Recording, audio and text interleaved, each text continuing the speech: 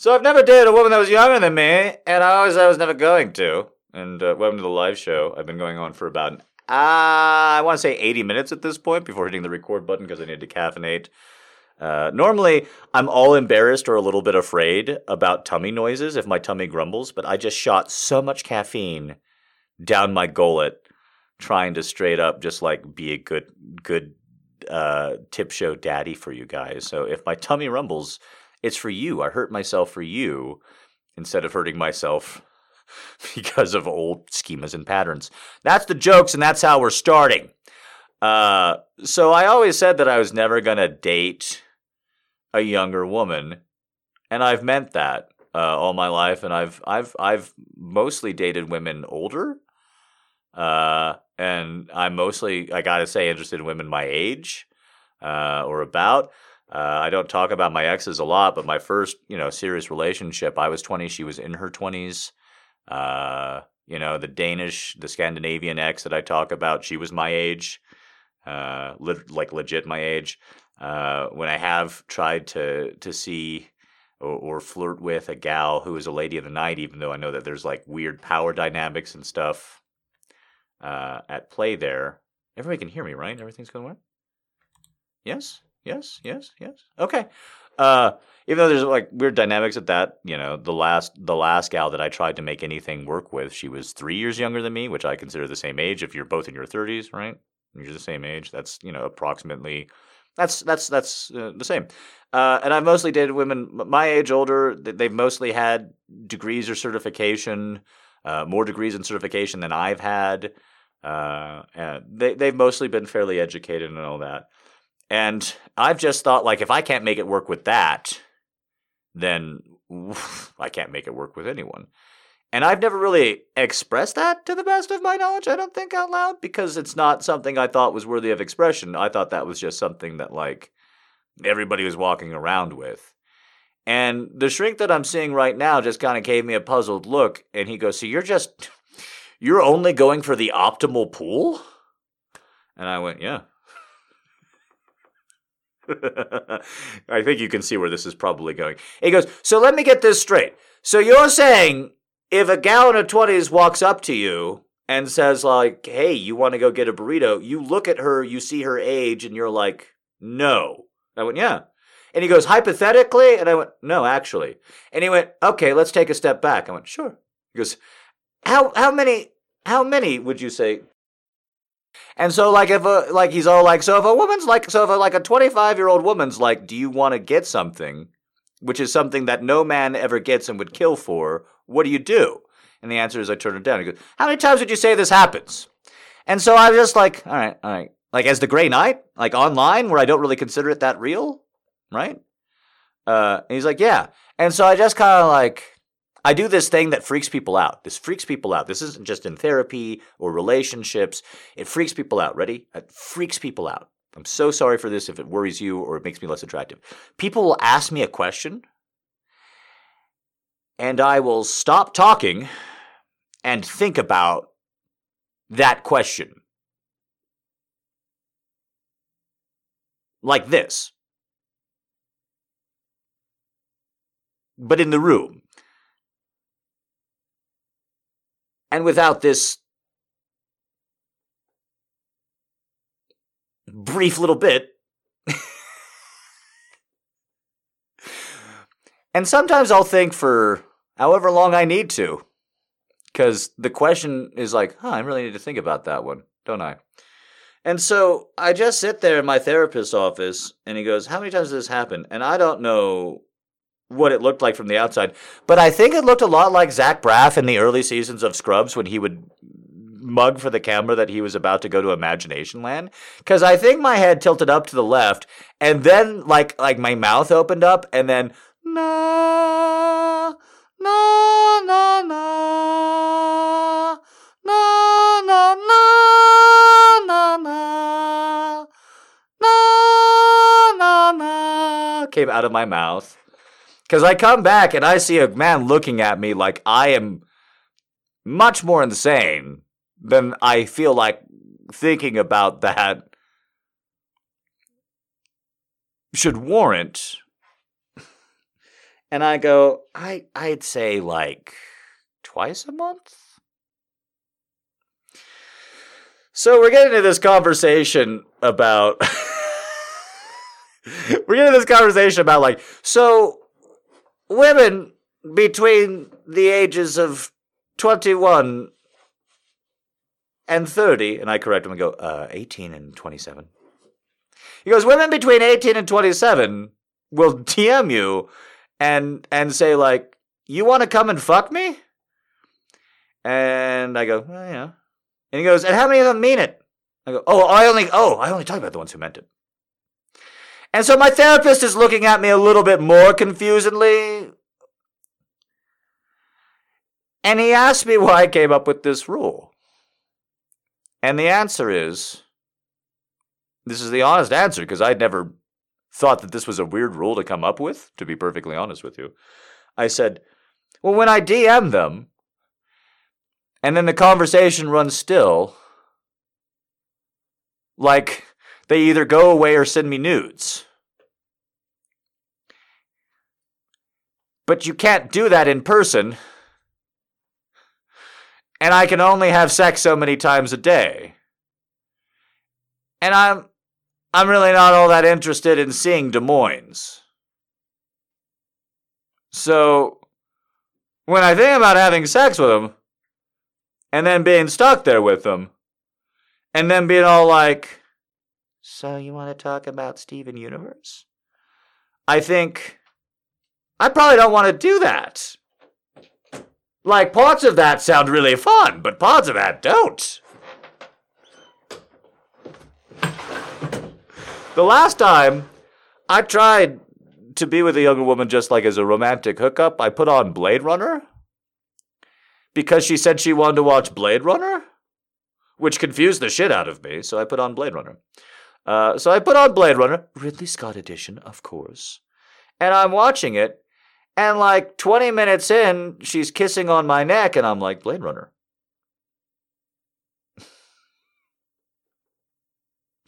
And she's all like, she's like, I don't really want to watch Blade Runner. And I'm like, I'm getting mixed signals here.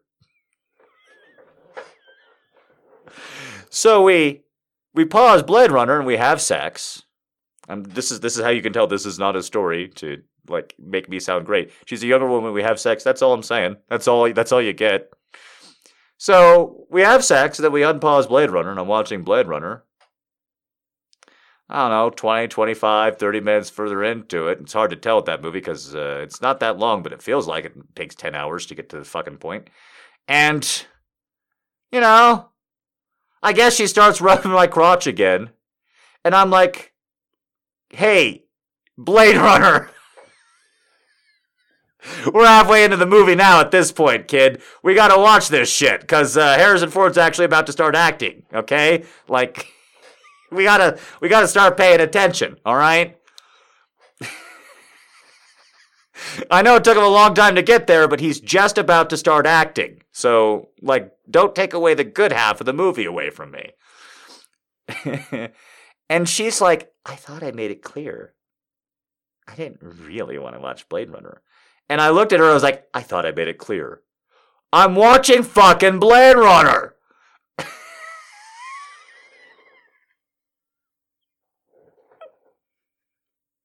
So she falls asleep on me, like, 15, 20 minutes after that. I'm a little annoyed because she's a cute snorer, which is the most annoying kind of snorer when you're watching a movie. Because if someone's an ugly snorer, you get to turn the sound up, and if you wake them, fuck you. If someone's an ugly snorer and you turn up the volume of the movie and then like an explosion happens and it wakes them up, fair fucking play. That's how it works. You started the sound war, I'll finish it. I'm conscious. So that's okay. When someone's like a little kid snoring, they're sleeping on you and their fucking cheek is just like turning snot and sweat into this goddamn rubber cement on your body, and they're just that heat, that eternal heat that a sleeping body can create for some reason, right? And she's just like in your nose, she's like,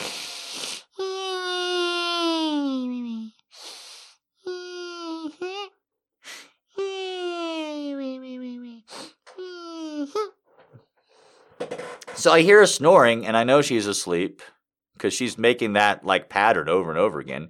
And then I hear, like, I don't know, 15, 20 minutes into that, we're getting towards the end of it. We're towards the climax. Rutger Hauer isn't quite saying that he's seen a bunch of bullshit that he probably should have said that he saw in the opening of the movie. It would have made his character a million times more interesting if he didn't save that fucking climax for the end. But, oh well, it's a fucking improvised line, I guess. Rutger Hauer, look him up, kids.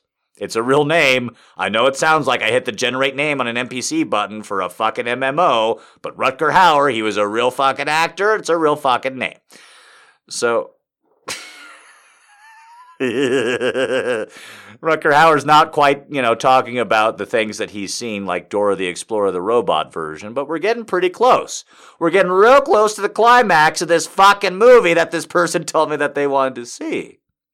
And she's waking up, and she's like nozzing against me, and she's all like, And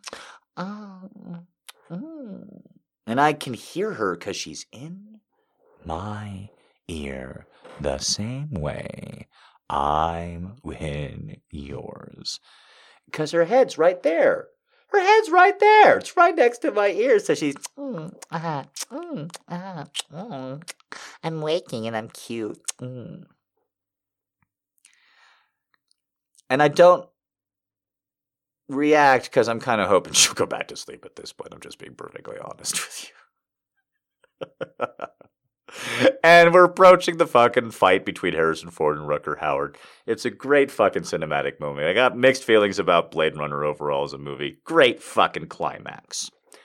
And she's mad that I've not taken the hint or whatever, but she's cute mad. She's like, And so she just takes her fucking Christina Hendricks-sized thigh and she just ka-chunks it over my goddamn body so that she's got one on each. And then she's like moving her body, her head up my chest. And like I'm clothed and she's mostly clothed. A great sign of successful lovemaking, like we're in a Hollywood movie. I'm mostly clothed and she's slightly clothed and she's like sliding up my body. So it's not sexy. I don't know what she's thinking she's doing, but she's just sliding her skin against cloth. And I can feel her, but like I've already had sex and orgasmed and turned down more, so I don't know really what the move is. So she slides up and she looks at me and she says, Daddy. And I look at her and I go, uh-huh. And she goes, I don't understand what's happening in this movie. And I said, no, you probably wouldn't. You'd have to watch some of it for that to happen. And she sticks out her bottom lip in a big pouty way. And she goes, oh, but if I don't know what happened in the movie. And she reaches and she grabs my fucking cock again. And I grab her wrist and I said, well, there's Wikipedia and you got your phone.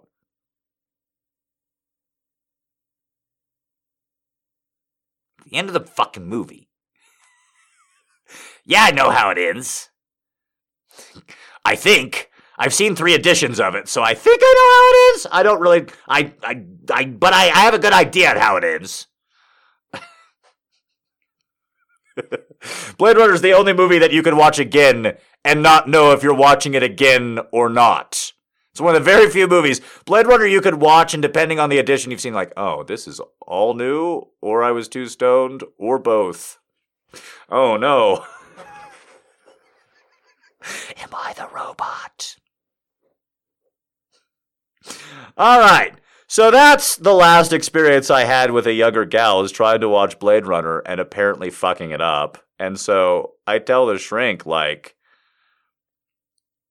I don't want to, like, Dora the Explorer my sexual partners. Like, that's not a good time for me. I'm not opposed to a younger woman or having sex with her. But I don't want to be all like, do you know what a movie is? Very good. It's something we watch and listen to. Do you know why it's rude to request somebody bring a movie and then not watch it repeatedly? You don't? Well, then get the fuck out, because this is a program for 5-year-olds, and apparently you're not ready.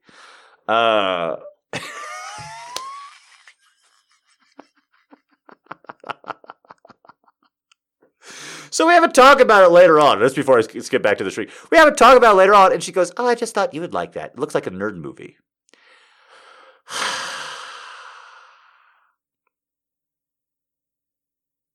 Right idea, wrong instincts, kid. All right. So we cut back to the shrink, and I've cut back, and he's now like, I try not to think what's in my shrink's head because what's the benefit? But if I were ever to wonder if a shrink was wondering if I was entirely full of shit and making everything up, it's definitely when they're making a face like they're making at me right then, when I'm saying like, yeah, I get like a couple of nudes a day on average.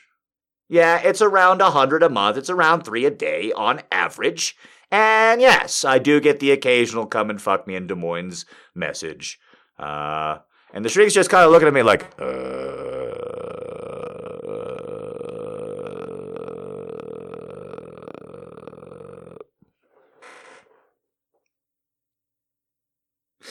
And we're talking about this. And he goes, okay, so let me ask you a question. Real honest to God question. Real honest to God question. Real question. Real question. He doesn't say real honest to God. That's my language. Real question. Real question. Okay. He goes, is there any chance you're not having sex with them because of rejection? And I went, yes, there's every chance. And he goes, okay. Now, I want you to imagine. You go, and you go to a city. We're just going to keep using Des Moines. I've never actually been propositioned about from someone from Des Moines. I was just on my mind because of the news this week. We're getting into it real quick. Never actually been propositioned by an Iowan girl. I am open to it though. So, wow, nobody with the Iowa joke? Fine. I guess it's scarring us all. So he's like, I want you to imagine. You go, let's not put an age on her. Okay? But she's a woman that you would have rejected because she just wants to have this fun experience with her. You just want to have a fun experience with her. You go to Des Moines, you meet up, and you have a great experience. You have great sex. She's really fun. She's really light. It's really easy. Can you envision that? Yeah. Can you see that? Yeah. Can you see that if she's in her 30s? Yeah. Can you see that if she's in her 20s? Much harder. Can you see it, though? Yeah, I can visualize it. Can you see it? Sure. And then you get back on the plane, and you're on the boarding plane, however long it was, 1 night, 2 nights, 3 nights a week, however long you make it, whatever it is, and you sit down, you had a great trip, you had this great sex, it was really easy. You can see that, right? Yeah. So close your eyes. Okay, sure, yeah, okay. Take a deep breath. What is the first thing that you think to yourself when you reflect back over the week you just had?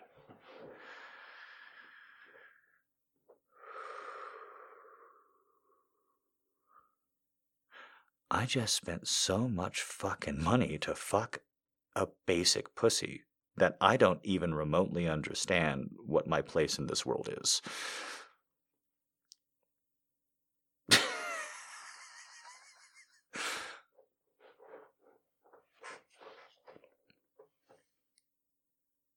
So anyways, after that, my shrink kind of changed subjects, and apparently we're working on something called rejection.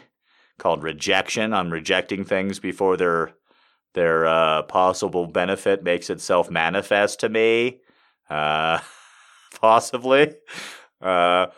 I gotta say, you guys gotta reach out to me on this one because I'm a little confused because I kind of threw up a counterpoint after all this where he's all like, come on, this should be more interesting. This should be more exciting because we're talking about like my motivation levels and, you know, what I do with health and energy going forward and all that. He goes, you should be more motivated by having sex with these gals. I went, I don't think you understand, dog. I'm just gonna be real with you in case you think that I'm like the perfect feminist icon at all time. I'm definitely not. I'm nothing more near it or anything close to it. I just want to be real clear. When I first started being the Grey Knight and like 18 through 22-year-olds would DM me and be like, do you want to see my breasts? That was like the end of a beautiful like life for me. That was the bell ringing. I'm like, yes! It was the most like, what? I grew up with Girls Gone Wild. We had to pay like $29.95 to get a forced like version of that. And I was just starting to get it for free. Of course it was fun, but that was years ago, man. Like, what do you want from me? And like, you know, you have enough conversations. Like, trust me, before I became the Grey Knight, I hear what you're saying. I hear what you're saying. I get it. I get it. I do. I do. Like a woman coming running up to you and being all like, I want to have sex with you. And she's attractive. That sounds amazing. But it turns out that the ones who do that, they might have some other like stuff going on in their heads and plans, and they might not really see you entirely. And you talk to them a little bit, and it turns out that like you're just like a giant dick, like you're a Rocky Horror Picture Show extra. You're nothing else. You're just a 6 foot tall dick that can give them a little bit of pleasure and nothing else. It's weird. All right, guys, that's talking about women in therapy and how I don't know what the rules are anymore, and apparently my last therapist got really irritated with me that I wasn't taking more swings at women, and now this one is too, and they are not very similar or giving the same kind of advice. So I guess, I mean, not irritated, but they're like, why aren't you doing this? And my answers, like when I give them answers about why aren't I doing other stuff, they accept it and we start talking about it. When they ask me like, why aren't you having sex and why aren't you approaching romance and that sort of thing, when I give my answers, they're like, no, wrong. This is bad and we gotta fix it. So and I don't want to fix it. You guys are scary and you hurt my feelings one-on-one. And then I yell at you and then I hurt my feelings. And I guess yours too when I yell at you. I don't know. Maybe you have feelings too. I haven't really figured it out. Still kind of processing it. So speaking of other people not having feelings, I feel amazing. I've been doing a lot of work. I have a low energy level and I caffeinated before coming out of the show. Maybe you can hear that I have a low energy level. It's just a little bit low. I have been carb loading and doing endurance training, aerobic training, once to twice a week pretty regularly in 2020. So carb loading is where you don't eat food that you enjoy or is good for you, really, even in a way. You just eat a shit ton of fucking carbs, and you eat at about 36. I mean, it depends on your age and gender and a couple of different things. But you eat a shit ton of carbs. You drink a bunch of water. You don't do anything else. No caffeine, no smoking, no weed. Some weed is taken. You 100% just straight up just eat carbs, and then you try and use that aerobic energy just trying to make more spoons. And it's working, but I think I hit a limit on how much potato and lentil can fill me throughout these workouts. And I'm trying to figure that out as well. I'm starting to move more beef and stuff back in occasionally. I'm starting to move more heavy stuff back in. But I feel fantastic. My muscles are getting really, really... Allie asked if she could carb load every day. This is my joke about people who like decide that they wanna climb Mount Everest, and they're all like, "Yeah, I'm gonna climb Mount Everest next year." My joke is just like, "Just carb load your way to the summit, baby," because that's not enough time to train for Everest. Just saying, like that's not gonna work for you. Oh my God, you can tell we're getting really close to the summit of Everest because we haven't seen a Panda Express in hours.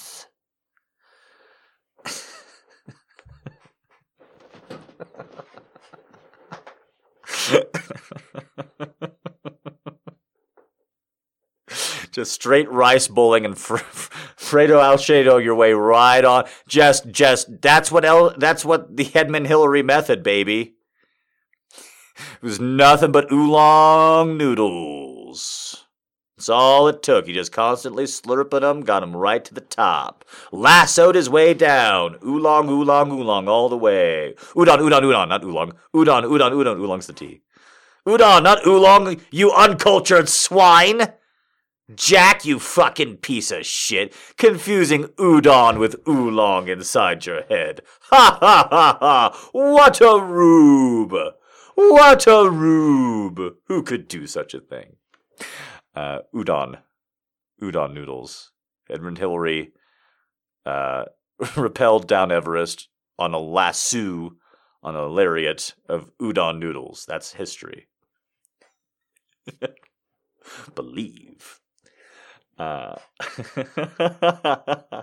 So I feel really good, and I don't want to like talk about the different things I've been doing, but I've actually been getting out of the gym, I'm doing cardio on the exercise bike, but I've also been getting out of the gym. Just trying to get much more comfortable with my body, with being in the world, with talking to people in real time so I can actually start doing video stuff. And I know that's been a long time coming, so there's absolutely no promise it's coming anytime soon.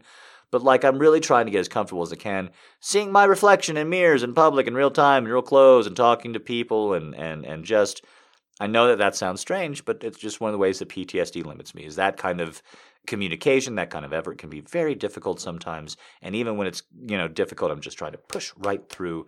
And by and large feels really good and really strong. And thank you for all your support in getting me this far and all the rest.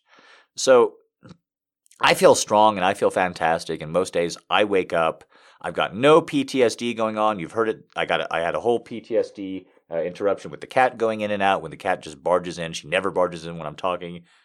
She only does it on Friday nights for real.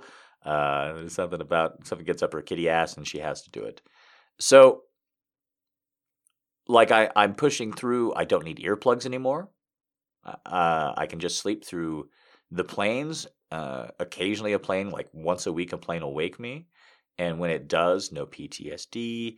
Woke up to pounding on the door. Woke up to shadowy figures on the lawn. Woke up to all these things, not in the last month, and just been fine.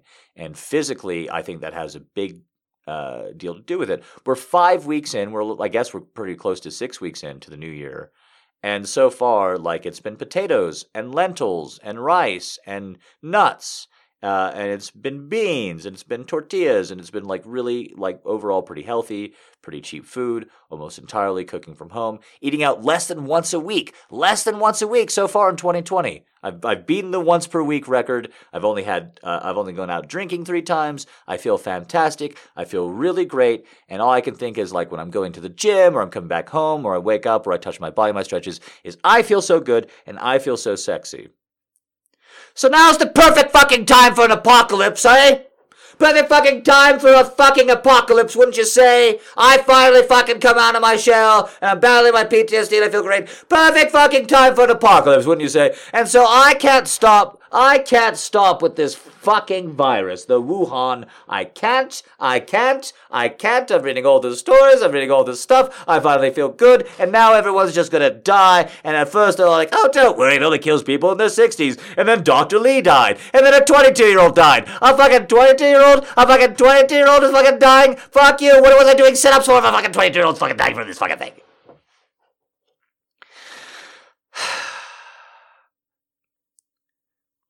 So, like, I'm not even worried about getting sick from this thing, but just like straight up, just looking at all of the connection and looking at this virus and how it's spreading and what have you. Like, I'm not trying to make light of it. I just think from the bottom of my heart, this is the perfect storm. This is the perfect storm to activate my personal kind of conspiracy nut, my suspicion. Because I hate autocrats, and Xi and China are autocrats. People's Republic of China are autocrats. No doubt about it. I hate them. I think autocrats are bad people. Xi, as an autocrat, is kind of the worst kind. In which he took all the mechanism of the state of China, and what he's done for the last few years especially, but he's doing for a while, is he's like, hey guys, just straight up say whatever I say is great. Just say whatever I say is great. Which there's a lot of bad totalitarians, but that's the worst kind of autocrat. There's different kinds. That's the worst kind. Because when you make that system of don't give me bad news, don't give me bad news, or else. When you're the kind of autocrat that makes that system, then you make every piece of bad news something that people try and hide and dismiss and tuck away no matter what it is, because the way that people get rewarded is by not sending up bad news. Okay? worst kind of corruption, worst kind of corrupt system of government is having a lot of people with power who are totally not in any way visible or accountable, and that their personal success depends on them being able to be as squirrely as possible. No, unfortunately, we have a different kind of kleptocracy in the U.S. China's much worse. China's much worse than the U.S., however much I will gladly talk about how fucked the U.S. is. But this is a talk about China and the Wuhan virus. And it looks like that there's like this significant thing. I'm so sorry that's not a sexy show so far, guys. It looks like it's 100% just not being reported correctly. And that's not a tinfoil thing. It's like the numbers aren't correct. And if the numbers aren't correct, then that's already bad, because the numbers that are being reported out are scary. But then here's the thing, and I'm not like, I feel the need to tell you all, because I've now read literally 75 articles on the Wuhan virus. And so I feel the need to just disseminate a little bit of information to you guys. And that is to say, I don't want anyone to be worried. I said apocalypse. That was a joke, right? That was the transition from I feel good to people are sick. That's just a joke. I don't want you to think the world is ending or society is shutting down or anything along those lines, because I don't think that's true at all. But this is a great example of how it's okay to be concerned, how it's never okay to be panicked, how it's rarely okay to be worried, and how it really is okay to be concerned and aware. This is just a prime example, because this is information that you're getting, and you have to use the information that you're getting, but you also have to be cynical of that information that you're using. They're both requisite. You can't just take the information that you're getting and say, well, it's probably fake or false in some way, and then throw it out. Ooh, oh my, how nice that is when we can do that. I know, it's every piece of information I get from Breitbart. If Breitbart said that the White House was located at 1600 Pennsylvania Avenue, I might just wonder if it actually was, right? Like if Breitbart says a fact, you can just throw it away. You don't need to consider it at all. Unfortunately, this isn't like that. This is one of those more complex situations, and unfortunately, it's going to get worse, because I'm talking about death and disease, but I'm about to transition this into psychological abuse. Psychological abuse that any partner could inflict on you, romantic partner could inflict on you, but much more likely a man than a woman would. So that's the transition here, and I want you to keep it in mind, because what China is saying doesn't at all match what China is doing.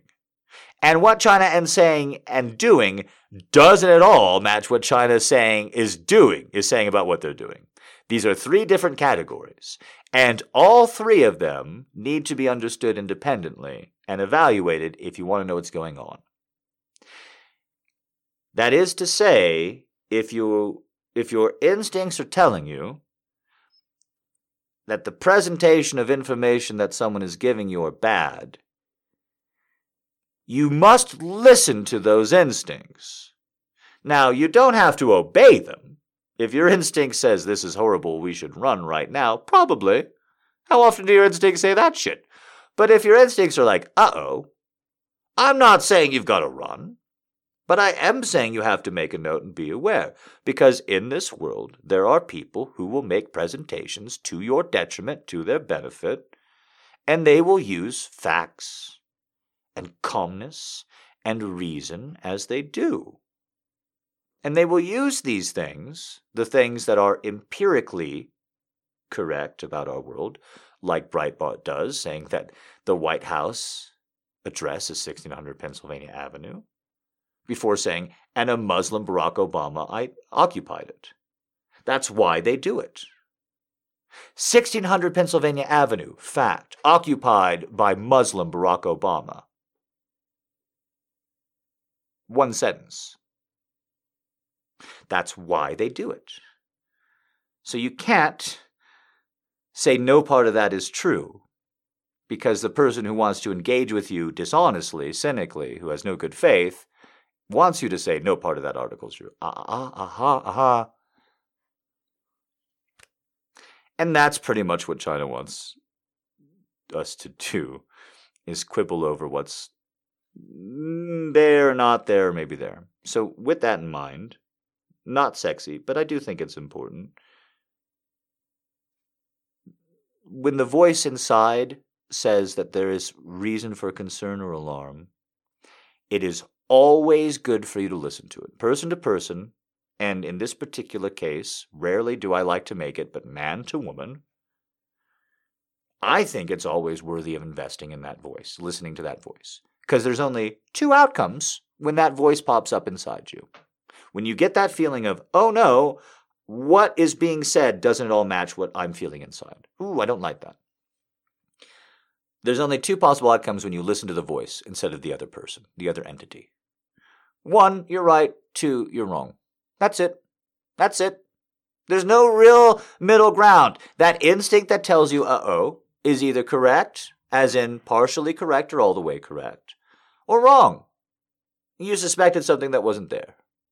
If it's wrong, that's really embarrassing. It feels bad. You suspected somebody. They were a good person. I hear you. Don't want to do it. I hear you. Do it anyway.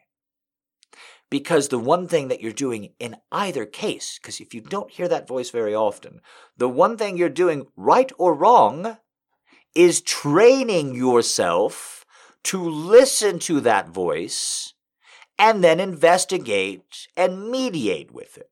You're training yourself to hone and further those instincts. So the worst case scenario is perhaps you were too cynical and suspicious, perhaps you were a little bit rude, perhaps you were a little bit cold. Ugh. Worst case scenario, on the other hand, is that you're a podcast story that me and Allie laugh about.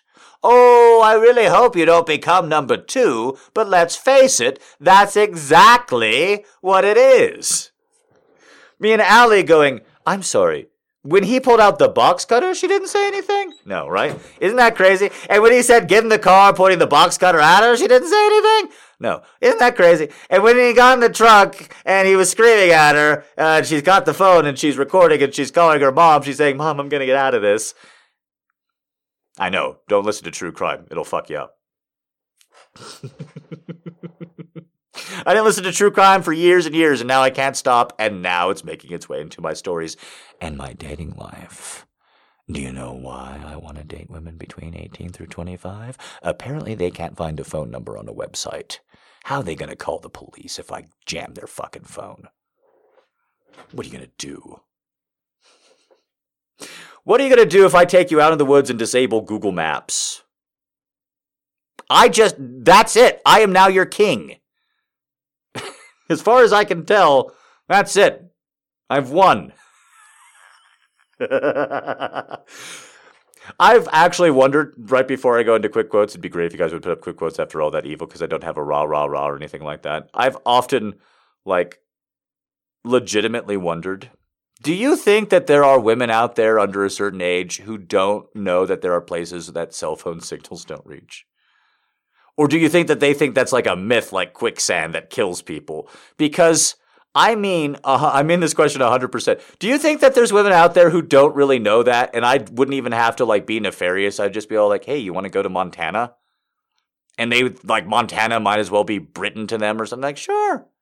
And then we'll just drive out and the cell phone doesn't work. And they'll look up at me and I don't understand. And I'd be like, you don't understand a lot of things about the way the world works, little girl. Hopefully that's not too dark.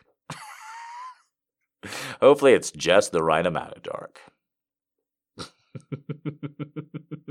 Quick quotes. Let's move it right along. Thank you, everybody, for doing an extra long show. Get those tips in. Keep me reading Chinese articles and being in a panic. Empty tables, empty chairs.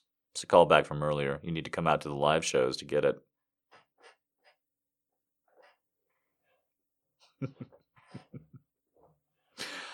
I'm feeling really good. No quick quotes tonight? You guys just want to go to the poetry? I can go right into the poetry. No quick quotes? No quick quotes, no masturbation tonight? That's okay. We don't have to do either. I only do what you guys want.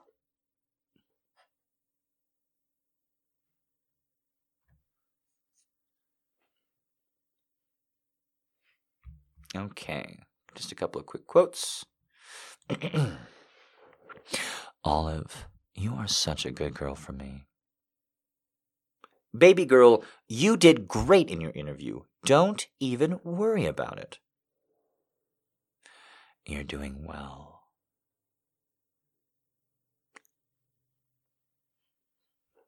I don't think there's been any Mr. Tum noises, Allie. Because I haven't felt any Mr. Tum rumbles. And I've been going pretty hard for the last, 2 hours. Goodness, Daddy's healing up. You hear that, girls? You can hop on Pop whenever you want,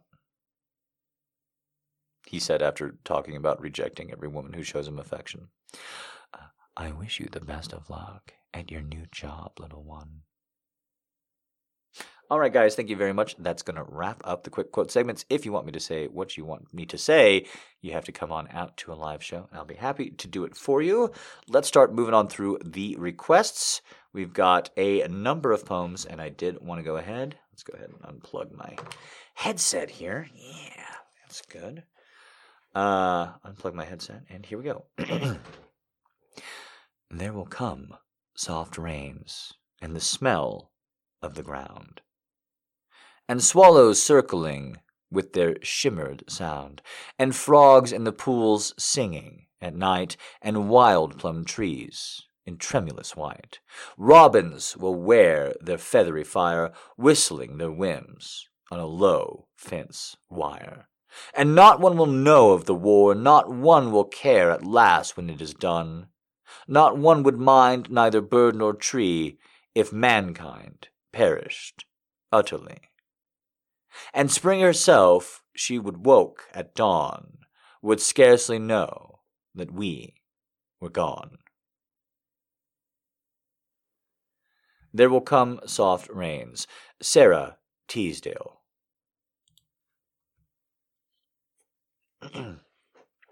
Ask me, poet, did I love her? Breast against bristle, penny eyes, I loved Rose. The way fours exchange blows, the way fractures need islands, the way we tremble in the glow of dead-ass truth. You wanted to stay awake just to see the end with her. Guardian, gladiator, and goon, skeleton to ash, speak dead. Forget always. Ask me again. Do I love her? With holy mouth and hard hand, I play like I say. Yes, yes, I did. Maybe under some other sky. Willie Perdomo. Perdomo.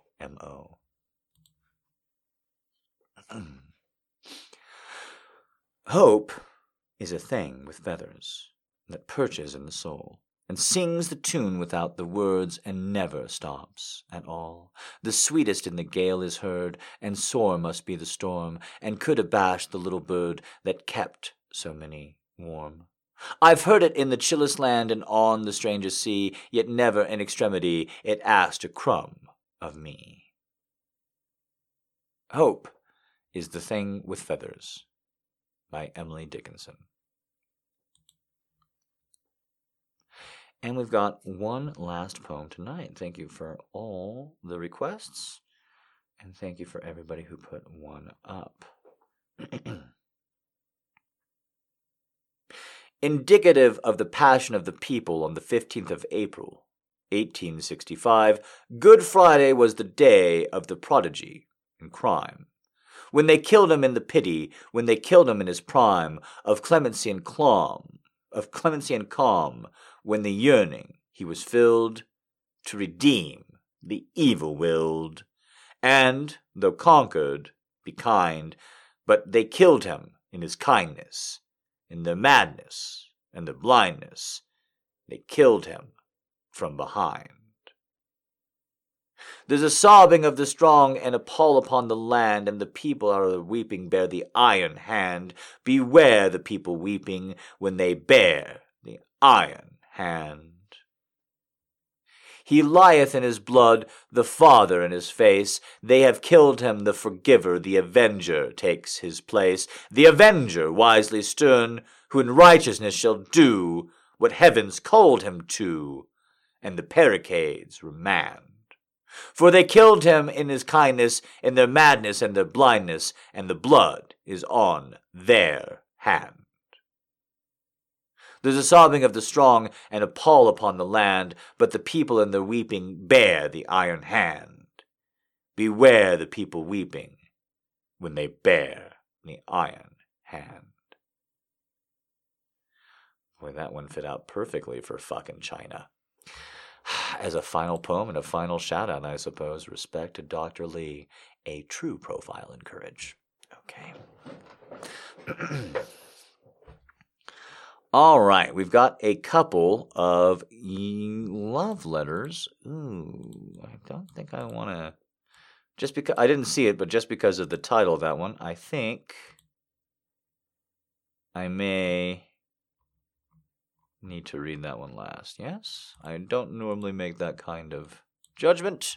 Here we go. Okay. Into love letters. Hope you're enjoying the show. Hope you've paid me. And if not, hope you're bringing a friend. And if not, hope you've shared me on social media. And if you're listening to this on the podcast, hope you come out.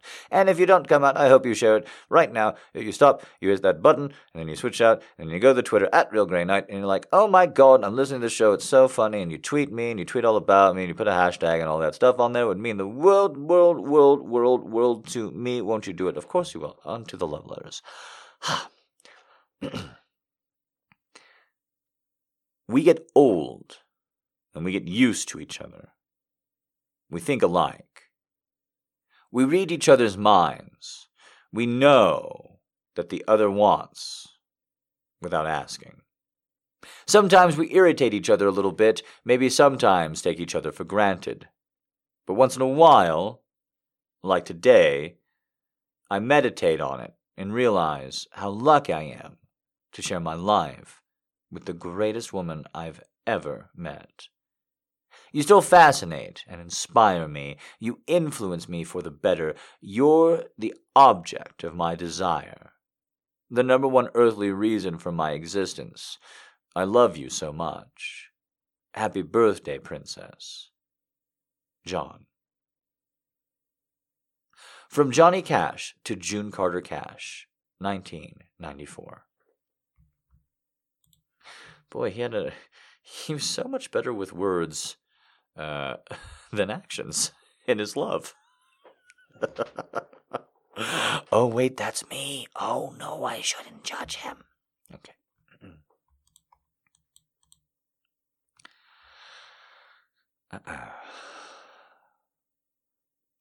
When I am unhappy, dear Mary, I read your letters. When the mist overwhelms the I in me, I take 2 or 3 letters out of the little box and reread them. They remind me of my true self. Each and every one of us, my dear Mary, must have a resting place somewhere.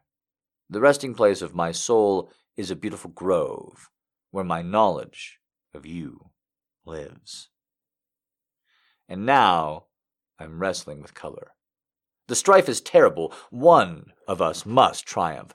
The professors at the academy say, do not make the model more beautiful than she is, and my soul whispers, oh, if only you could paint the model as beautiful as she really is.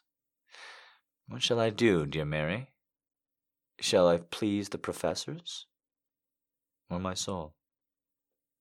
I think of you today, beloved friend, as I think of no other living person. And as I think of you, life becomes better and higher, and much more beautiful. I kiss your hand, dear Mary, and in kissing your hand, I bless myself. Your last letter is a flame. There is no greater joy than the joy of fire. Now, let me cry out to you with all the voices in me that I love you. I wish I could tell you, beloved Mary, that your letters and what they do to me. They create a soul in my soul. I read them as messages from life. Somehow they always come when I need them most, and they always bring that element which makes a desire, more days and more nights and more life. And now I will say good night. I will kiss you, and then I will say good night, and then I open the door, and then I go out into the streets with a full heart and a hungry soul. The most wonderful thing, Mary, is that you and I are always walking together, hand in hand, in a strangely beautiful world, unknown to other people. We both stretch one hand to receive from life, and life is generous indeed. I love to be silent with you, Mary.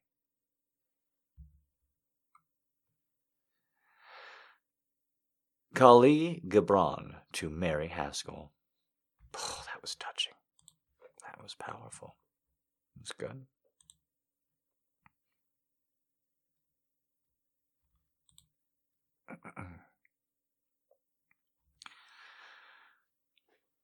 To see, sweeter than honey or honeycomb. You who are unique and special, why do you make delay so long, so far away? What do you want your only one to die, who, as you know, loves you with soul and body, who sighs for you at every hour, at every moment, like a hungry little bird? Since I've had to be without your sweetest presence, I have not wished to hear or see any other human being, but as the turtle dove, having lost its mate, perches forever on its little dried-up branch, so I lament endlessly till I shall enjoy your trust again. I look about and do not find my lover. She does not comfort me, even in a single word. Indeed, when I reflect on the loveliness and the joy, speech, and aspect, I am utterly depressed. For I find nothing now that I could not compare with your love, sweet beyond honey and honeycomb, compared with the brightness of gold and silver is tarnished. What more? In you is all gentleness, all perfection, so my spirit languishes perpetually by your absence. You are devoid of the gall of faithlessness. You are sweeter than milk and honey. You are peerless among thousands. I love you more than any. You alone are my love and longing. You are the sweet cooling of my mind. No joy for me anywhere without you. All that was delightful with you is wearisome and heavy with you. So I truly do not want to tell you. If I could buy your life for the price of mine, I'd do it instantly. For you are the only woman I have ever chosen according to my heart. And therefore, I beseech God that bitter death may not come to me before I enjoy the dearly desired sight of you again. Farewell. Have of me all the faith and love there is, except the writing I send, and with it my constant mind.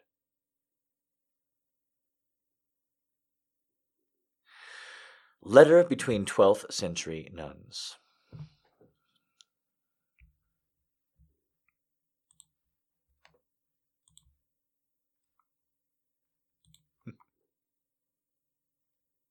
All right, we've got one last love letter. I saved this one last. I don't actually know if it's going to be a good closer after that, because god damn, that was a great love letter. Whew. Damn. You can tell that the female characters were written by a woman because there's no allusions to pussy. No allusions to scissoring. There's no allusions to Indigo Girls. I'm just trying to recover. That was very emotional for me, and this is how I deflect emotion, is with humor and sarcasm and deconstruction. Okay. I definitely feel I fitted in. I definitely didn't feel I fitted in. I was awkward, uncomfortable, and not terribly happy in the real world, but incredibly happy in books. I used them as a survival guide and also as an escape. I dreamed of becoming a writer, but it seemed impossible. I wish I could tell young Neil that there was a time in the future where he would be on stage reading his poetry to an audience with a backing band that included David Byrne, or that he'd sell out Carnegie Hall. If I really wanted to show off to teenage Neil, I'd show him my 5 Hugo Awards. Those awards would matter to him more than any other award. If I could tell the 12-year-old Neil that one day he'd write a Doctor Who episode, wow. In 2009, my father died, and when I went home, there was a message from my dad on the answering machine. It was just a cheerful message saying, "It was mine and your mother's 50th wedding anniversary yesterday. Beautiful weather, and it was a lovely sunny day 50 years ago, too. Anyway, just calling to say hello." And that was the first time I cried. So many people who were part of my life and landscape, I wish I could go back and encourage myself to spend more time with those people and learn from them. Stephen King gave me the best bit of advice. You've got to enjoy this. This is magic. You're one of the most beloved comic writers in the world. Enjoy it. But I never did. I worried it would all go away. I worried I'd break it. It wasn't until I was 48 and I met my wife Amanda that I thought, oh, you run in your life completely different to mine. You fill in with doing the things you like, meeting the people you like, eating the things you like. I suppose maybe I could try that too. If I could go live one day again, I'd take my 50th party in New Orleans. In the morning, my wife, who was still my fiancée, inveigled me into a hat shop and bought me a top hat, and she said she was off to find a tea shop, and she'd text me when she found one. 10 minutes later, I headed off to meet her, and there was Amanda, dressed as a bride, posing as a human statue. Then a load of our friends stepped out, and our friend Jason performed a non-binding wedding ceremony between an author in a top hat and a human being dressed as a bride. The whole thing was wonderful. I looked around at all my loved ones and thought, okay, this is what you get for being alive for 50 years. Amanda's amazing. And this is the point where I thought, I think I want to marry you because I'm never going to be bored again. She does these amazing things, surprising and peculiar things, and I would never think of doing. These things where you love. Really? You're really going to do that now? Okay. I'll stand here and hold your clothes, and if you get arrested, I'll bail you out. I love you.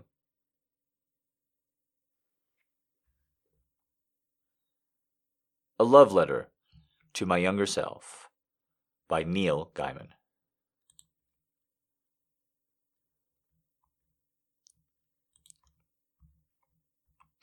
Great love letters.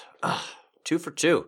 2 strong closers. All right. Thank you to everybody who requested those. And if you're listening on the Tip Show or in live and you're not tipping me after that kind of show, I don't even know what to tell you. Like, what do you want from me?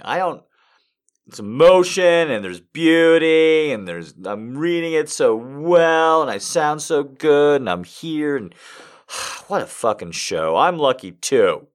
I'm also lucky, Neil Gaiman. This is the miracle, Neil Gaiman. I used to love that guy so much. I used to love that guy so much. But then he wrote American Gods and I stopped being a fan. I'm just being real with y'all. I just gotta talk about my personal connection. I used to read Neil Gaiman all the time, but then American Gods, I was like, this is bullshit. And then of all the stories he wrote, he chose American Gods for a sequel. As soon as I heard about Anazi Boys, I'm like, I'm off the fucking Neil Gaiman train so fucking hard. The Anazi Boys. I don't think so. I called them the Nazi Boys. I didn't like it. I know.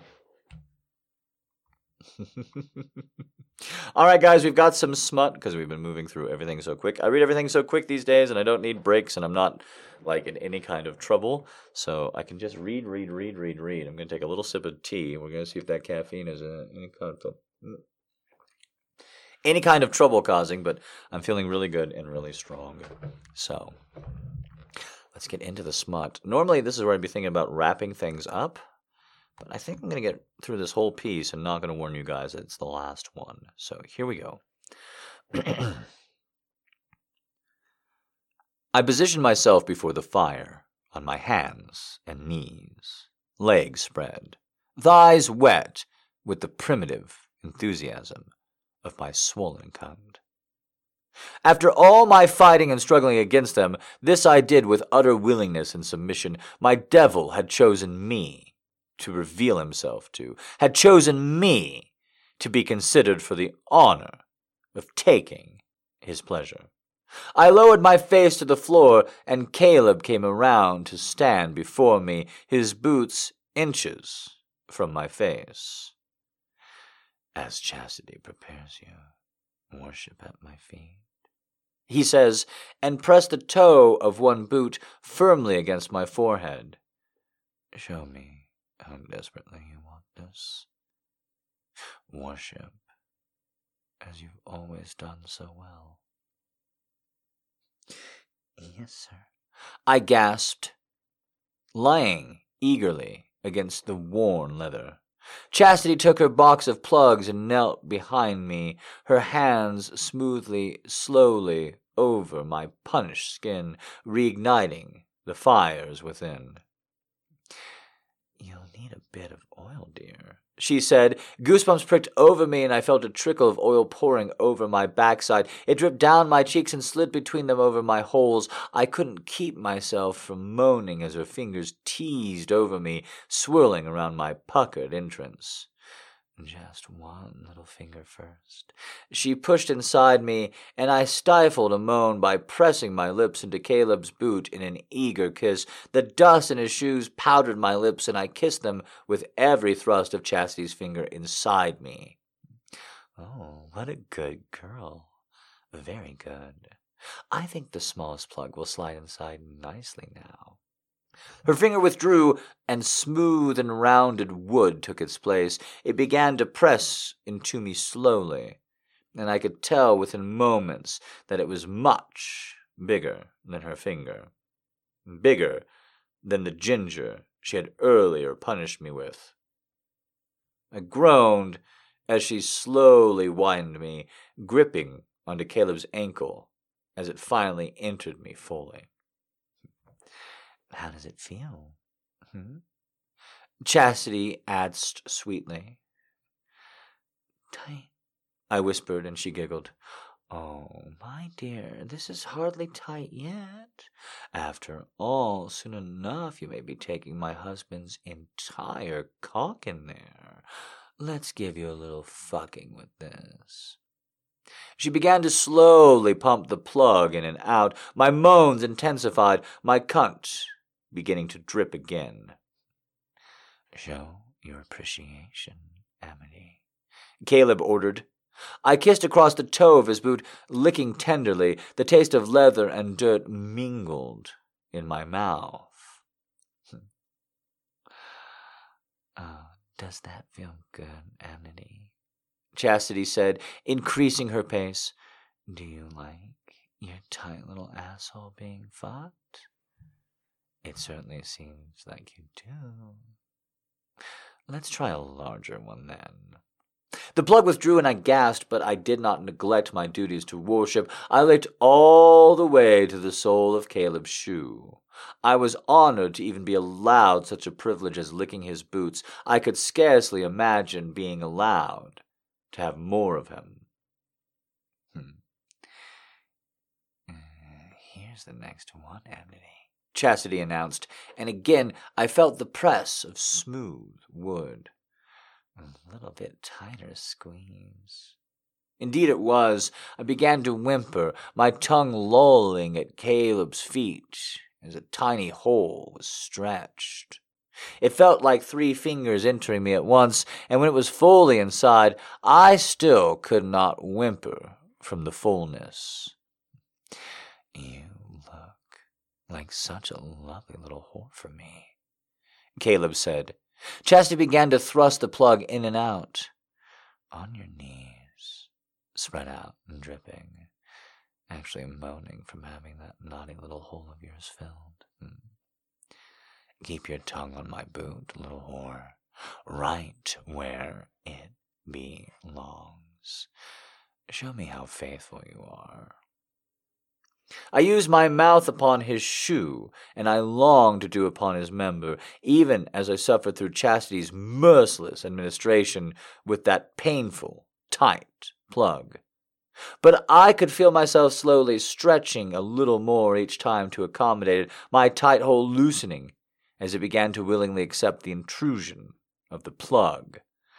What a hungry little ass you have, Chastity said. It wants a bigger size already.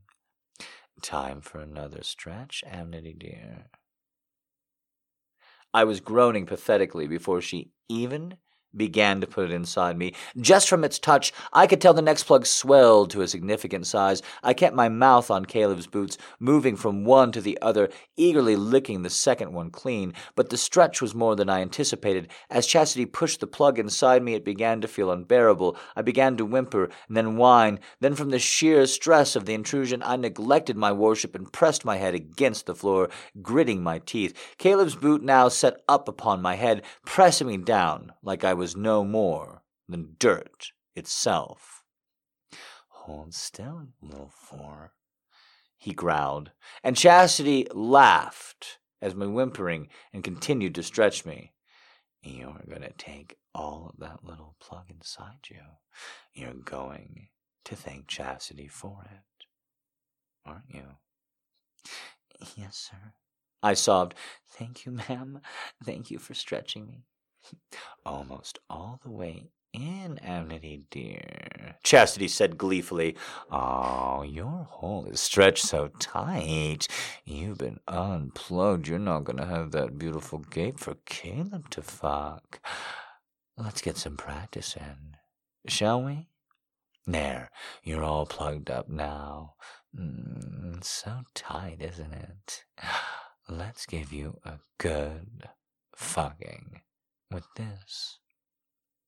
I whined pathetically as she plunged that torturous plug in and out of me. I kept thinking that stretch would get easier, but every time I felt swollen to bursting. Caleb kept one boot on my head, pressing me down, so I had little choice but to take the brutal preparation.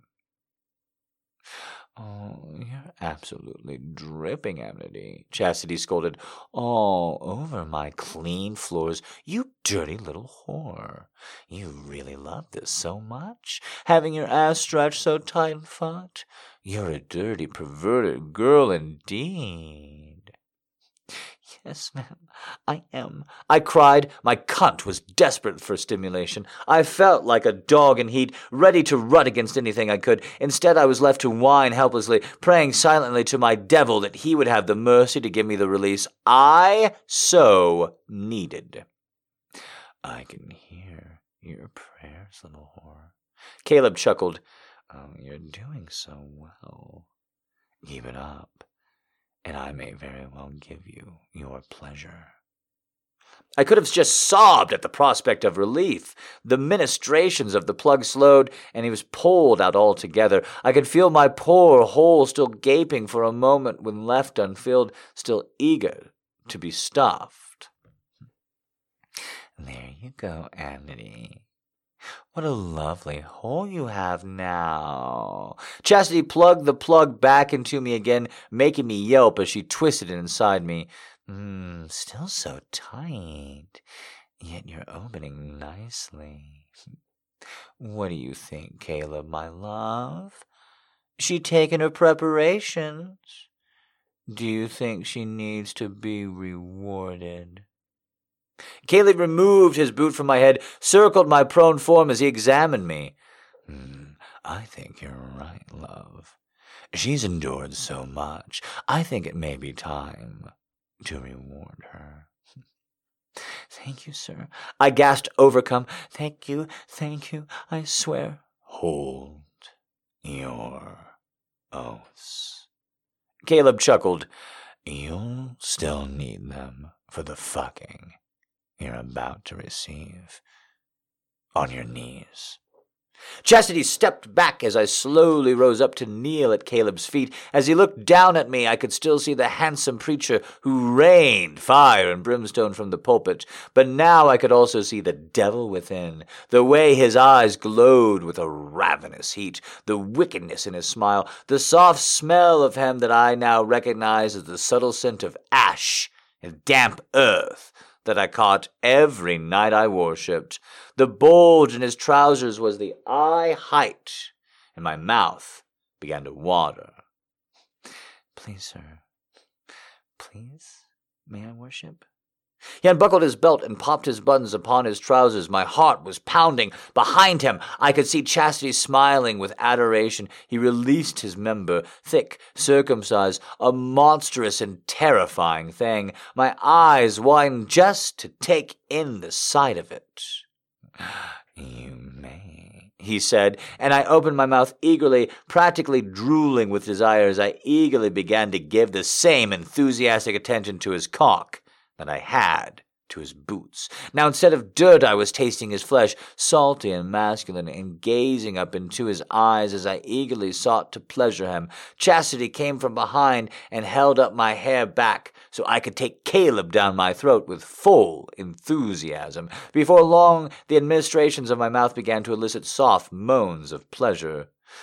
Oh, such a good little whore, Chastity praised. She applied pressure to the back of my head, forcing me to stay down with Caleb's cock in my throat. I would not breathe. I could not swallow, but the discomfort was worth it when I whimpered, and the vibrations in my throat made him tip his head back and smile. Do you think you're ready to be fucked by the devil, little Amity? Once you do, you can never go back. I could not speak, but I nodded eagerly. I wanted it so desperately, more than anything. Caleb pulled from my mouth with a growl, and I had to resist the urge to keep going from my cock like a ravenous beast. Position her on the chair, he said harshly, bent over.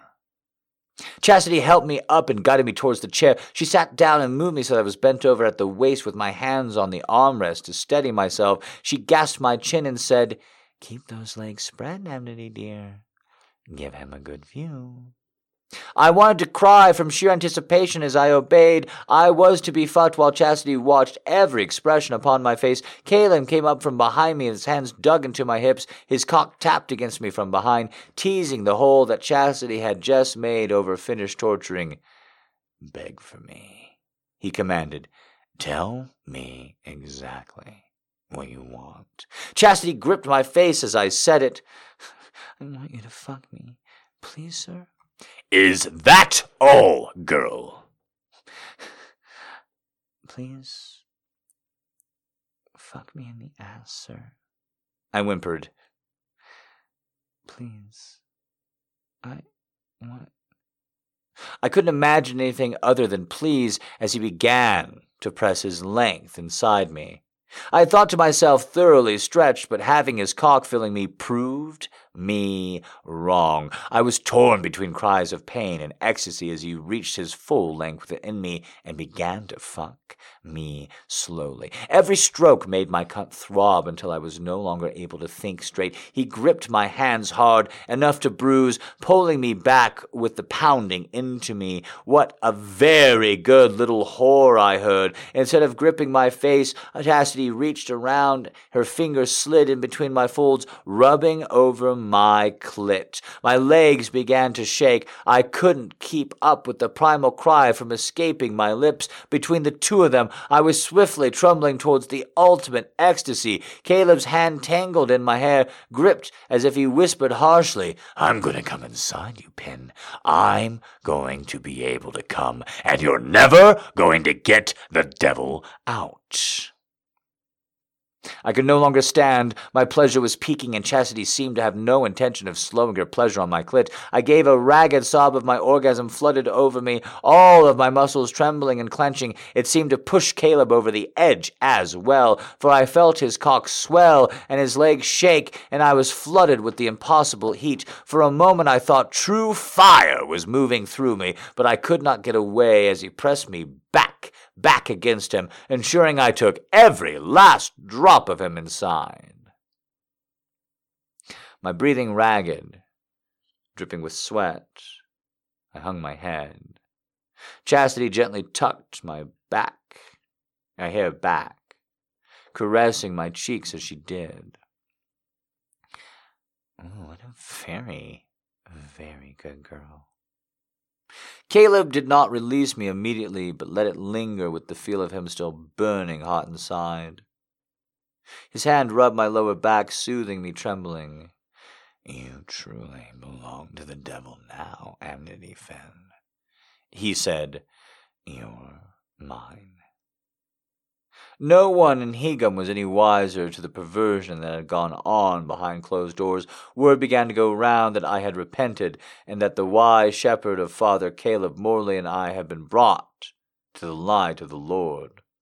I would smile in silence when they congratulated me on my conversion. Let them think what they wanted. It was safer that way anyway. Let them think that my Sunday spent in Chastity's company was merely for the sake of studying Scripture, and that my late evenings in the Morley home was to receive the tutelage of a pure, godly couple. Our companionship was no secret. But that true tutelage I received was far from godly. The light I had been brought to was that of hellfire. A Devil in Hingham, number 8, chapter 8, I'm assuming. Devil by Harley LaRoux. Laroux. We've got one more porn piece tonight.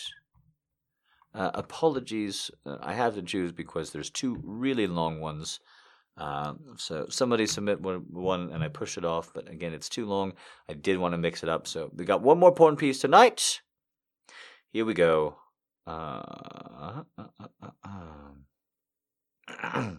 It's a little bit longer. I'm going to read it about the same tempo.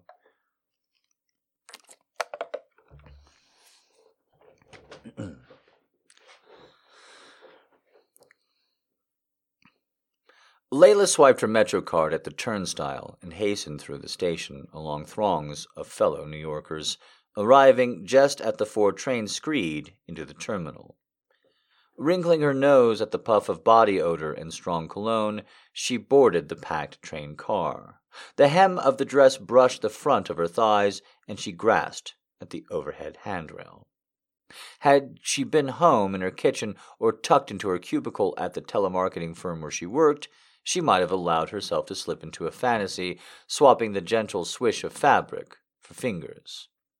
It had been nearly a year since someone had touched her on purpose, weeks since she had had a face-to-face conversation. That something as simple as contact with her clothes can make her stomach flutter was downright demoralizing. She hoped moving out of her sister's house would encourage her to be more social, but all it had done was reinforce her belief that loneliness was contagious, disseminating itself like influenza in a crowded elevator. Still, Layla never felt more isolated than when she boarded the subway, packed back-to-back with strangers like too many olives in the jar. The conductor's voice cracked over the intercom as the train began to move into the tunnel. Layla stared blankly at her reflection, smudged and translucent, in the darkened window. She needed a haircut and a new dress, something to make her a lot less ghost-like. The train shuddered. She held tight to the bar to keep herself upright, but her foot slipped, accidentally bumping the passenger seated in front of her. Soft denim brushed up against Layla's calf. The contact was brief, hardly worth noticing, but she did. Glancing down at the man seated before her, she was startled to find him staring. Most New Yorkers knew better than to maintain eye contact on the subway, but the duffel bag at his feet gave the impression he might be a tourist. A handsome tourist, Layla thought, eyeing his broad hands curved over his splayed knees, mere inches from her thighs. She looked up as the train surfaced, a smile on the edges of her mouth. You could tell a lot about a man from the condition of his hands, what sort of work he did, his marital status, his commitment to cleanliness, or lack thereof. This man had long fingernails with large knuckles and light brown hairs that trimmed into his short sleeves. The thought of those clean, strong hands guiding up her skirt made her want to squeeze her thighs together. She attempted to cross her right foot over her left, but found it impossible with the bag resting at his feet. The man cleared his throat. Layla told herself not to look, not to encourage, but it had been so long since anyone had looked at her, since anyone like that she couldn't resist. His mouth, an island in a sea of strawberry blonde stubble, tipped into a smile and mimed the word hi. A warm shiver moved through her. Hey, she whispered. The train descended into another tunnel. Layla sidestepped, closing the distance between the man's leg and her own. His finger and thumb grazed her skin, and she gasped. He seemed pleased by her reaction, pleased enough to encircle her knee with his whole hand. Layla's heart pounded, and her temples, drowning out the rumble of the train. She slid to her other leg out to touch the man's opposite knee. He held it with both hands. Layla's breath snagged in her chest. What the hell was she thinking? She knew nothing about this man or what he might be capable of. He stroked the backs of her knees, his gaze roving over her breasts and belly. His hand slid a few inches higher. A deep ache had settled between Layla's thighs like stones in her pockets, dragging her attention downward. She bit her lips, holding back like a whimper. Someone coughed, and she scanned the faces around her for knowing glances, but everyone appeared to be lost in their own thoughts, even the woman to the stranger's immediate left and right, who'd only ever look up from their phones to catch him touching her. The man followed Layla's gaze, smiled wider, and then slid up under her dress. She could hardly breathe. Her chest and belly tight from anxiety, laced with arousal. A quick glance down revealed an obvious bulge in the man's inseam. Desire watered her mouth. Passengers shuffled towards the doors of the trains and walled to a stop. The strangers lowered hands to her knees, and the ache of disappointment pierced Layla's chest. "Turn around," he said quietly, "or walk away." It took a second for Layla to discern his meaning. He was giving her an out, a chance to stop this whatever this was before it went any further. Did she want to do it? She did. Layla turned to face the opposite row of seats as a new group of commuters streamed into the car. The man tugged at her skirt, guiding her a half step back between his legs. The train lurched forward and was off again. She clutched the overhead bar as the man trailed feather-light strokes along the outer thighs and up into her dress. Heat flooded her face. She prayed that no one would be able to notice the sweat beads on her upper lip. He caressed her legs, teasing her with strong, skilled fingers. Layla closed her eyes. It felt so good to be touched. If only they could slip off somewhere private where he could kiss her, taste her. It was a dangerous thought, one that made her shiver. He tickled the back of her thighs, and glided his thumb down between them, skimming upward towards her panties. Her nerves felt taut, like violin strings wound too tightly, ready to snap. "Excuse me," said an elderly woman to Layla's right. The man stilled his hands. "Does this train go all the way to Bedford Park?" Layla swallowed with a lump of panic in her throat and said yes. The woman affirmed and walked off, and Layla smiled tightly. She expected the man's finger to vanish after their close call, but he kept his hand poised just below her bottom. Her heart sank as the train slowed to a stop once again. The conductor cracked over the intercom that this would be the 51st Street stop. That would be hers. A handful of people departed and more got on. Another of the train pitched. Layla's new friend continued to stroke her inner thighs, guiding up and down and floating back up. She chewed her lip and considered bending her knees to spread and speed his ascent. Finally, he made contact with her panties. He rocked the flat edge of his hand back up and forth along the outer lips. Each swipe of pressure on her clit left her wanting. Layla's fingernails cut into her hand, and she lightened around the bar. 2 fingers toyed with her underwear, slipping beneath the elastic of her thighs. The train shivered and shook, and so did Layla. He resumed stroking back and forth over her lips before sliding between them, and she swore she heard a sharp inhale as she encountered her wetness. He made sure his fingers were good and slick before he touched her clit. Layla clenched her jaws. The man drew circles over the tight bundle of nerves. Each and every stroke elicited a sharp twinge of arousal, threatening to reduce her to a mourning, writhing, wanton thing before everyone's eyes. She swayed with the train as it banked, her feet slipping a few inches and placing her eyes deeper into the V of his legs. The man touched his light yet insistent, unrelenting, as he thrummed her sensitive bud. Pleasure stirred like a cake batter in the bowl of her pelvis, sweet and silken, delicious. Gasps became choked whispers, twinges deepened into throbs. He slid his thumb inside her, and she bit down hard on her lips as the muscles in the groin tensed and spasmed. "Now approaching 41st Ninth Street and Grand Course," said the conductor. She came, her knees liquefying. She hadn't been her grip on the bar. She would collapse on the disgusted floor. The brakes squealed as the train coasted towards the platform, and Layla tapped the man's foot at the signal that this was her stop. He withdrew from her panties, guiding his fingertips down the back of her thighs, trailing wetness. He rose to his feet.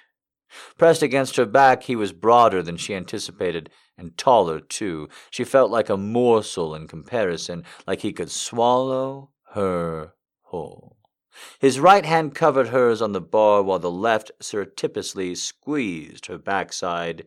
She'd grown used to his hand on her body, enough to welcome them like old friends. His breast gushed hot across her cheek, making her skin tingle and her nipples prick. The train stopped, and the door slid open. Was he planning to follow her? There's only one way to find out. She leaned against him and then snaked her palm out from under his. The last thing she felt on him was her hand as an occupied rear, the resulting chill of her skin, as she had grown accustomed to the lack of touch.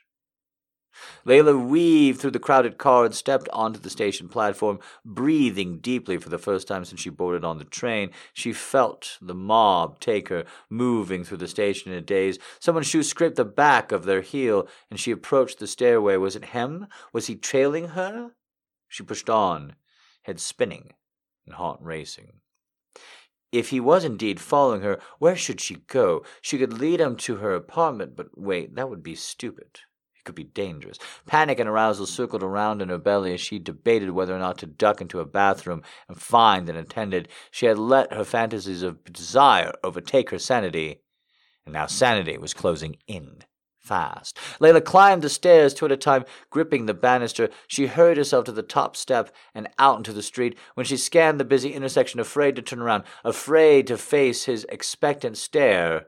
After all, she allowed him to get her off. Now it was his turn. Layla didn't know what scared her more, the possibility that this man might be coming to collect, or part of her that desperately wanted to return the favor. The entire stipulation had gone crazy hot, yes, but still crazy. Car horns and distant sirens blared. Layla jogged across the street, her panties practically soaked through. She swore she heard heavy footsteps behind her as she rounded the corner at the Bronx General Post Office. Or perhaps she only wanted them. If she was still willing to let a handsome stranger finger her on the subway, why not jerk him off in the privacy of her own home? She could take the time, draw it out, maybe wrap her panties around his cock. He seemed like the type who'd be into that. But what if she brought him home and he demanded more than just a hand job? She fought the rain in her purse. Then again, if he was as good with his mouth as he was with his hands. Layla stopped and spun around. A teenager in a blue raincoat shouted as the two of them collided. The impact knocked Layla back against the post. The stranger shouted, and Layla only apologized that she thought she was someone else. The girl brushed herself off and continued down the sidewalk, and Layla sagged against the lamppost. A drop of rain tapped her forehead and trickled down her cheek. Panting, she scanned the street for a familiar face, but saw no sign of the stranger from the 4 express train. She looked for him the next day and the next day after. For weeks she combed the crowds until she couldn't remember if his eyes had been brown or hazel. Life went on as it always had, but something inside Layla had shifted. She wasn't immune to the feeling of isolated but hopelessness that had been dragged around. Was gone. Talking to strangers didn't seem as daunting compared to letting one fondle you on the train, and as for her sex life, Layla figured if she happened to have one, it could happen again. Maybe at a party. Maybe on a date. She was en route to her first real date over a year when she finally found him, playing frisbee with a young boy in Central Park. Layla watched the two of them laughing and running, her own feet rooted in place. She wasn't the only one. A woman in a yellow dress lounged on a blanket nearby, smiling at the pair over a dog-eared paperback. She called the boy to come over and put on some sunscreen. The kid flung a frisbee towards the blanket and missed it entirely. It landed in Layla's feet. She picked up the disc just as the man from the train jogged over to claim it. "Sorry about that," he said, sunlight glinting in the pale gold ring as he reached for the frisbee. Layla's throat constricted. Had he been wearing that on the day of the train? No, impossible. She would have noticed. The man's thumb brushed hers in exchange, and he eyed her curiously. He asked if he knew her. "Not really," she said. Heat and recognition flashed in his eyes, followed by trepidation. His gaze flitted to the woman in the blanket. He asked how she'd been. She said she'd been good. A friendly question, polite and clearly intended to keep her moving. She said she had a date. First one in a long time. And Layla wasn't sure why she said that, save for the fact that it was true. She tucked a lock of hair behind her ear, not used to wearing it short yet. The man gave her a discreet once-over. He smiled and said that she looked good, and Layla said nothing. Thank you didn't taste right, considering the circumstances. A burst of laughter from the blanket sliced through the uncomfortable quiet. The man cleared his throat. Said something about separated for some time. "It's okay," she said, because what else could it be? It didn't matter what had put him on the train that day. He was here now, besides Layla, and she was on her way to have dinner with a man that knew her name. And she wasn't about to be late on account of someone she'd never learned to try it. She smiled at the stranger and then left him, knowing that he would not follow. She never saw him again. En Route by Rachel Woe, W-O-E. And let me tell you, I don't think that's a very woeful story, Rachel. I think that was actually quite a good one myself. Now, if I had to say, I think that you actually did a tremendous job. So maybe your name should be like Rachel Bond or like Rachel Awesome or something, because let me tell you, pretty good story, I think. That was a live show, unless you want to hear me masturbate. That's going to come at the end. If you come out to the live show, I'll be reading what you're saying to me and your moanings and your machinations. Otherwise, you just kind of gotta listen, I guess. That'll do, right? Yes, that's the show, and everybody's happy. Everybody loves me. Everybody's good. Yeah? We're sure? Everything's good. Everything's good. Oh, good. If you came out live, this was like 3 hours of live show, which is a good... I'm working my cock right now, so you can tell I'm a pro. I'll get you a little bit closer. There we go. So you should definitely come out for Valentine's Day when you're hearing this on the recording. Normal time and place. Valentine's Day falls on a Friday, 10 p.m. Eastern. I'd love to see you there. Listen to how good I did today. Today was a low energy day with all kinds of crazy news happening this week. So imagine how up I'm going to be for Valentine's Day, because I always get spoiled. And I always enjoy it. Oh, good girls. Yes.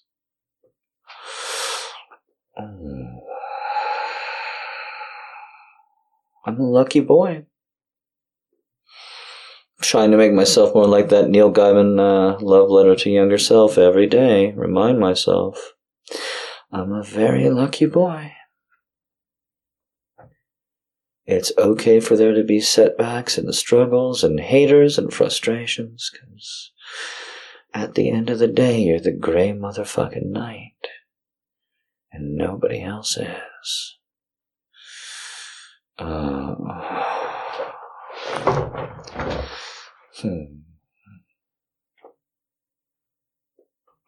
I've been thinking a lot about putting you, whoever you are, on my lap facing away and molesting you and having you in that order. But I really want you to ride me facing me tonight. I want to be laying down. I want standard cowgirl. And I want to feel your pussy impaling itself over my cock. I want my hands on either your ribs, if they're muscular enough, or if not, then your hips, so I can feel the weight of your body as you push down against me.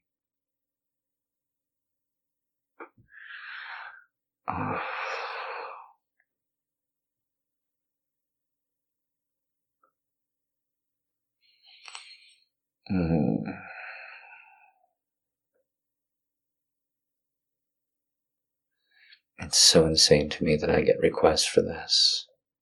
I'm still shy about it. You would be too. Don't pretend otherwise. And I watch cam girls and I watch other people who have to masturbate live, and I watch them put on the persona, do a performance, ramp themselves up. Instead, I just try and get as quiet and intimate and honest as possible. Humbling and scary as it is. Because so many amazing, beautiful women ask me to stroke my cock for them. Call myself sir. Tell them what I'm thinking.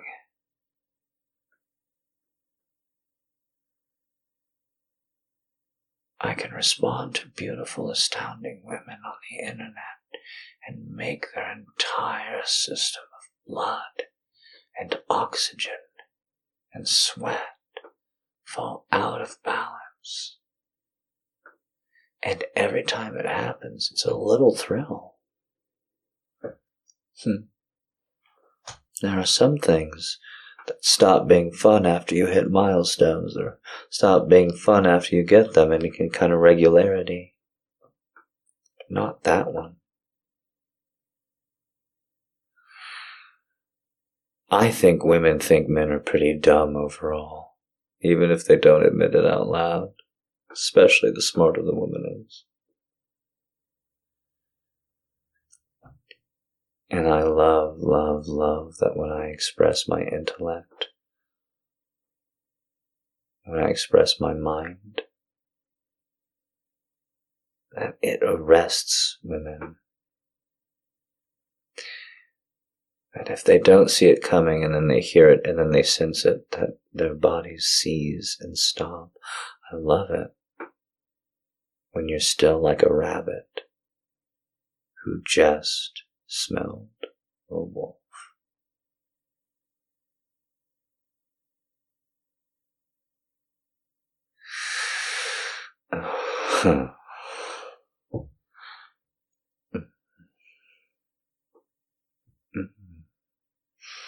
This is why I don't want to fuck somebody who wants to put on SpongeBob after I fuck him. Because if you think that I'm hyping this up for the show, you're only a little bit right. This is exactly how I talk to my partners before I fuck them. This is exactly what happens after we turn off Law and Order. I tell them that the heat of their pussy is drifting and turgid and making the air the same, and that until the heat of that pussy is plugged up, that there can be no stop to the whirlwind, to the engine.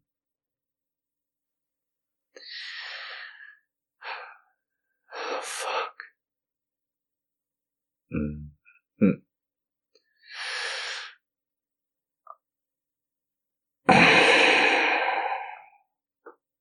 I love making you come for me, and I'll never stop.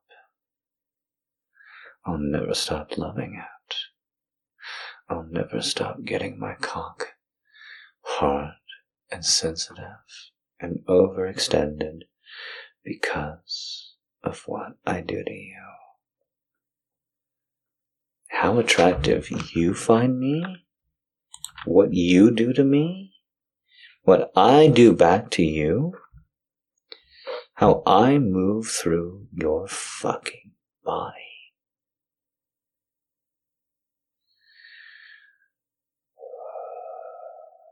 It's always gonna feel good. You hear me? It's always going to feel exactly like it goddamn should. It's always going to hit each and every last goddamn time. So make it hit with me. Come on a little faster. I love making you come. I love that you want me to come so badly for you. Think about the level of control and insight I have without knowing your body. I would run such a game on you. You would need my cum everywhere I told you that you did. Do you want that? Oh. Show me that you do. Spread your legs more, nod your head. Show me that it scares you, but you want it.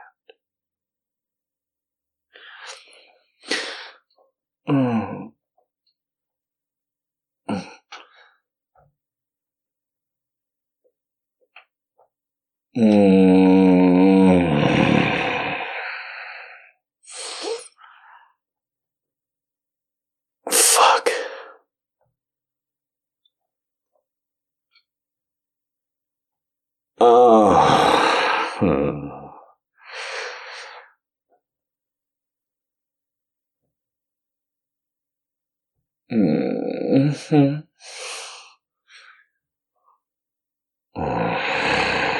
Yes, I fucking do sound so good, don't I?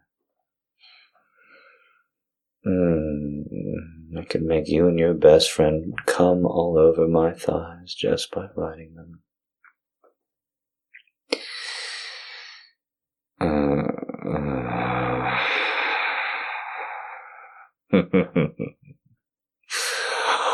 Oh, I want you to make those tits bounce as you're riding me so I can slap them, so I can drag my teeth against them without even moving my mouth. I want you to be pushing up and down against me from that angle so that I can find the best way to tilt my hips to make you hurt yourself on my cock. That makes you hurt yourself all over me. For my pleasure and yours. Good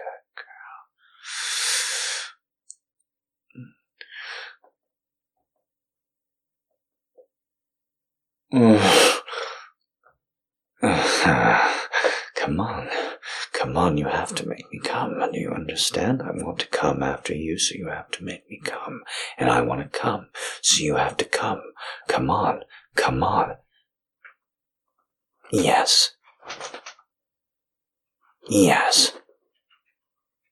Yes. Yes. Come on. Come on. Come on. Come on. Yes. Come on. Come on, ride it. Ride it. Ride it.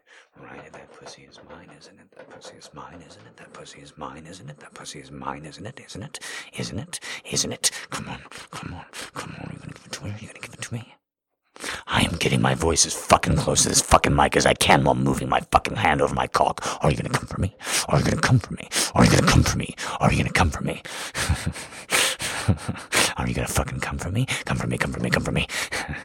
Yes, yes, yes, yes, yes, yes, yes, yes, yes, yes, yes. Come on, come on, come on.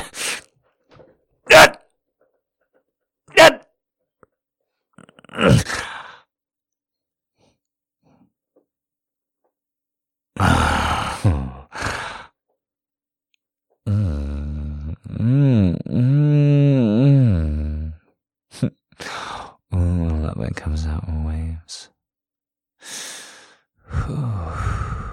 Barely took any breath from me at all. Slowed my stroking down several times. I didn't come that long ago either. It's only been like, I don't know, 16 hours? Must be getting stronger. And after, 3 straight hours of bringing it? If you came out live? Piece of fucking cake. Piece of fucking cake. So I guess that means that you have to head out to the Valentine show next week. If you're hearing this, that means you listen to the whole show and you think I'm so fucking sexy and you gotta come out. So it's 10 Eastern and you gotta bring extra stuff and I'll see you there. Okay? Yeah? Uh-huh.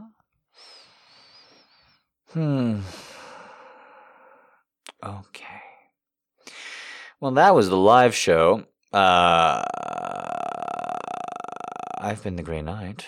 You can call me Jack. You can call me Daddy. You can call me into your DM box to give me nudes. I hope you have a wonderful weekend ahead of you. All the craziness and everything else going on in the world. Just remember, you're valuable, you're important, and what you're thinking and feeling is meaningful. I hope you have a wonderful rest of your week and weekend ahead of you. I do. I hope to see you at a live show soon. I do. Thank you to everybody who tipped, everybody who requested, everybody who comes out. You are the ones who make it possible. Goodness. A little bit of cum brain going on right now, so let me just try and finish up. Saying, again, thank you guys so much. I appreciate each and every last one of you. You're goddamn right it was a great show. Listen how good I sound. Listen to how good you've made me sound with all of your money and attention and support and all your generosity. All of your giving has absolutely restored me. And I'm still not the bull that I need to be yet. Boy, I become more of a bull with every little bit of BS that I shred off, huh? Get rid of the BS so I can be all bull. Oh, thank you, Allie. Really appreciate it. Once again, for you at home, the tip jar is beneath. You just go ahead, hit that link. If you can't make it out, do make it out live sometime. One last time, I've been the Grey Knight. You've been thoroughly entertained. Thank you to each and every last one of you. Good night.